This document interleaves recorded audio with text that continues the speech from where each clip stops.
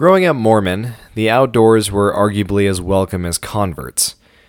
I would most likely cite that as the influence of Utah, where the faith ultimately found its footing. But even in Las Vegas, there was a very prominent incentive to always do something in the great outdoors. Whether that was doing hikes or sports or even just riding bikes around the neighborhood. Mormon youth especially, always find ways to be out and about.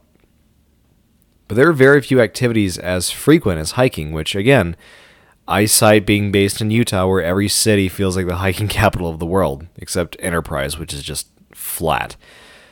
There would be at least half a dozen trips planned every year for the young men and women, or basically any kids between the ages of 12 and 17, to be out in the world and either go camping or essentially go camping without the equipment.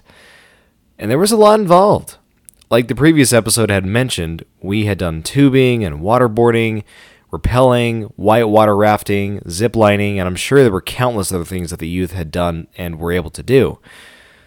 But that wasn't really my scene, though. I was more of the kind of kid who actually looked forward to doing the more religious, ethereal stuff, like passing the sacrament and studying the scriptures. And the older I get, the more I realize how rare of a breed of kid I really was. And even though I acted like I was allergic to fresh air, the honest reality was that stuff never initially caught my eye. I think if I'm being honest, it felt too much like a time commitment.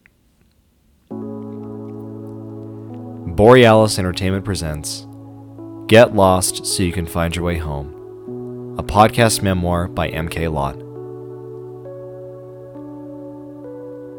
Chapter 13, Havasupai. Something I do remember as being extremely profound in Mormon culture is actually the community that comes with it. All that to say, it was hard for me as a 13-year-old to move away from a regional group or ward to another and pretend it's just part of life. Around this time, I was struggling with bullying and my parents getting divorced, which I don't say to see who will pity me, but I say to give some context as to how much the ward that I had lived in at that time meant to me.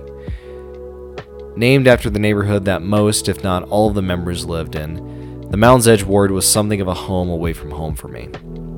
If I was having a hard time or middle school felt like too much, I could always look forward to Wednesday night mutual activities or a Sunday church where I knew I would see the same people and the same friends who always looked forward to seeing me. And I could definitely feel when something or someone was off or gone or missing from the group. It was almost like things had suddenly gone out of balance. And with the move, due to unfortunate circumstances, it was really lonely for a time.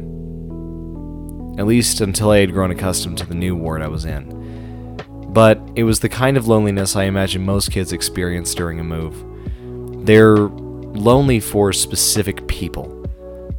I had a ward, I had my faith, I had my family, of course. But it wasn't this kind of ward. It wasn't these people who share my faith. It wasn't this family away from family. And some days it felt like I had lost all the progress I made building these meaningful relationships. That is until my mom got a phone call. She had told me that the Mounds Edge ward was planning their next hiking trip and invited me to go with them. And I was a mix of over the moon and hesitant. I had never been on a hike in my life. Maybe a walk in the woods with the family, but that's very different from what I thought was going to be a trip around the world in 80 days. But I was reassured that many kids my age, many that I remembered fondly, were going to be there, and every single one of the young men leaders would lead the group and make sure we were safe. And if that wasn't enough to persuade, my mom didn't give me the option. Because wouldn't you know it, she saw more value in me exploring the world than staying in my room all day playing Call of Duty Black Ops. So she got me all the hiking equipment I would need, and I was off with the old gang to the magical land of Havasupai, Arizona. Whatever the hell that was. I don't really remember anything about the drive there, but I do remember the first night where we camped out before the hike. It was really the first time I had ever slept under the stars like that before. And I never really knew that the world could be so quiet and so timid. The stars never flickered back into planes that would swoop in and disturb the peace, and it was almost like they weren't afraid to come out in droves. In Vegas, they're relatively sparing. There were so many stars and so much illumination in the sky that I forgot that my pillow was a literal pile of rocks and I had to be up before the sun. At the time, unless my family was on their way to a brand new adventure, I never woke up on time to watch the sunrise. Maybe that was the pressure I needed, as I did in fact wake up the next day in surprisingly not that much pain. And in a giant party of roughly 20 people, we made our way through the canyon in one giant caravan. Despite having plenty of people to chat with, I was too caught up with the sheer size of everything to catch up with all these people I hyped up for this episode.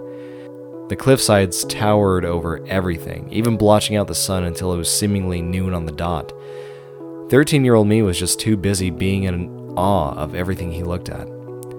The closest I had gotten to a world like this would be a plastic replica of a cartoon from an amusement park like California Adventure or Knott's Berry Farm. But these were real rocks that just sprouted their way out of the ground and created this insanely surreal landscape to me. I had no idea that stuff like this existed in the real world. It was so insane I caught myself having a staring contest with the squirrel because it was one of those things where maybe subconsciously I kind of believed that squirrels didn't actually exist. You know, like when you watch something on TV and you're like, yeah, no, that would never happen in real life. And then it happens in real life and you kind of like, it's almost like an out-of-body experience. Yeah, long story short, I definitely needed to be outside more as a kid. But we finally hit a vital checkpoint as we passed through what seemed to be a village inside the hike. And there wasn't much that I could see.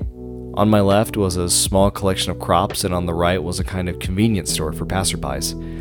The one thing that I truly remember was I had never been in a place where there were more stray dogs in the population than actual humans.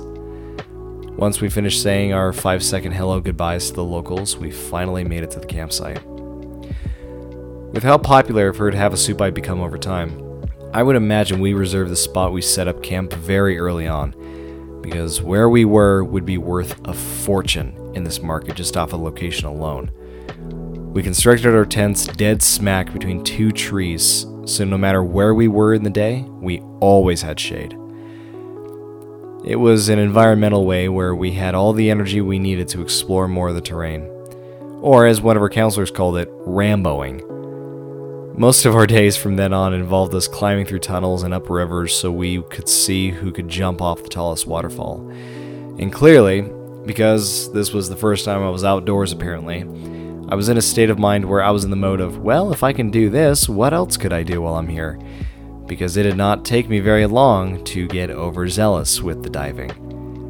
And I didn't know that until I stood on top of the tallest waterfall I could find and then looked down at the rest of the group at the foot of the fall, giving me one of those, "Oh, wow, are you sure?" kind of looks. I did a valiant countdown. I let out a victory screech as I leapt out from the water, only for my gaze to take note of how tiny the landing zone was, followed by just one thought, "Oh, wow, this was a mistake." But I didn't die. The near-death experience episode was last week, so I definitely didn't die. That ship has sailed. The impact, though, hurt like a bitch, because I could feel my feet hit the water, go one way, so my torso started leaning the other way, and then my face made contact with the surface in just this nasty, nasty sting. And the best part was, that was the first experience where I looked back and I realized that was not the first time where I should have gotten more messed up than I actually was. Example number 2 only happened less than a few hours later as we were following the river downstream. Well, does it count as following the river if you're in the river? Does anybody know? Reach out if you know. But we tried to find whatever branch had enough integrity inside the water so we could trek through the least amount of problems possible, and everything was dandy until I slipped off a branch and my light, frail body just started to flow away. So the entire group tried to do what they could to grab onto me and make sure I didn't fall off of any more waterfalls while I just stayed completely still, accepting that I now belonged to the river.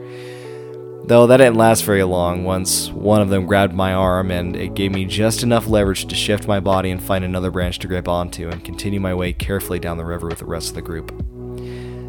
Yet, oddly enough, neither of those experiences were scary or fearful. Maybe that was the naivety giving me a buffer, but I look back at those experiences and it almost baffles me that the fear didn't kick in until the night hike.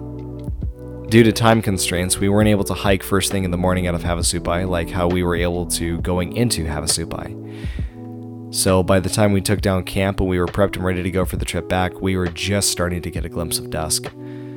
Before any of us took our first step, one of our youth leaders stood up and led a very, very stern speech with a very, very specific set of instructions. He was one of the first people I befriended in the ward, and he always approached everyone, especially myself, with kindness and warmth. And this was the first time I didn't feel any of that from him. "We're going to be hiking in the night," he explained. "Nobody leaves without a partner. Nobody leaves without a headlight. Nobody hikes alone. If your partner needs to rest, you both rest. Got it?" We all nodded and immediately linked up with whoever became, by luck of the draw, our hiking buddies. And immediately, we began to see splits in the group as one of the main youth leaders stayed behind to tend to the kids who, over the period of the trip, just didn't have the strength to hike back immediately. And my hiking buddy and I were somewhere in the middle of the group, skill-wise, so we had the energy somewhat to do the night hike, but we weren't experienced to keep up with the rest of the group. And only an hour or so in, my hiking buddy and I watched the headlights and listened to the voices of the more experienced members of the teams become more and more faint until they just bled into the dark. And we were totally alone in the black. Now, Havasupai is a pretty linear trek, but there were still pivots and small forks to easily throw somebody as inexperienced as we were off the main course, and that was just one of the things I was concerned about. We took a generous amount of breaks and our pacing slowed to make sure we were keeping track of the footprints that we could only hope were fresh. But so many fears began to pop up in my head over and over again. Are we ever going to catch up with the group? The agreement was we would drive home tonight, so if we don't hurry, are we going to miss our way home? Are we even on the right track still? For all I know, we're going in circles. And because of these doubts and concerns, I started to think about the people I read about in the scriptures, and I prayed. Now, based on what I observed very briefly, and I haven't observed this with other religions, so it may be the case with them, but Mormonism has a very unique style of praying. It's not a verbatim kind of approach like it is in Catholicism, for example, but Mormon prayers have a kind of template and a formal voice to them. A lot of Mormons will totally understand certain kinds of prayers that feel like you need to recite them verbatim, like, when you bless a dinner or another kind of meal. But there's a very specific kind of structure to them. And I bring this up because as a kid, I made sure that I had the structure on lockdown, and I was able to speak to God, or Heavenly Father, as Mormons call him, easier than somebody who didn't respect that kind of speaking through prayer. And I definitely got my fair share of ridicule for that. In fact, I still do in some circles. But in this moment of fear and uncertainty, I started to pray, and all that preppy discipline that I had conditioned myself to do seemed to have gone right out the window once I started. My prayer started with, "Dear Heavenly Father, thank you." And to this day, I have no idea why I said thank you. And just thank you. But the moment I said that, all these memories began to flood through my brain. At the time, it was just some of the brightest memories I could think of, including a surprise going away party that the youth of the ward threw for me just before we moved. And it was the weirdest feeling, watching all these events move through my brain and almost being unable to control it. Ultimately, though, I finished the prayer with, "Please get us back to the group. Please help us be safe."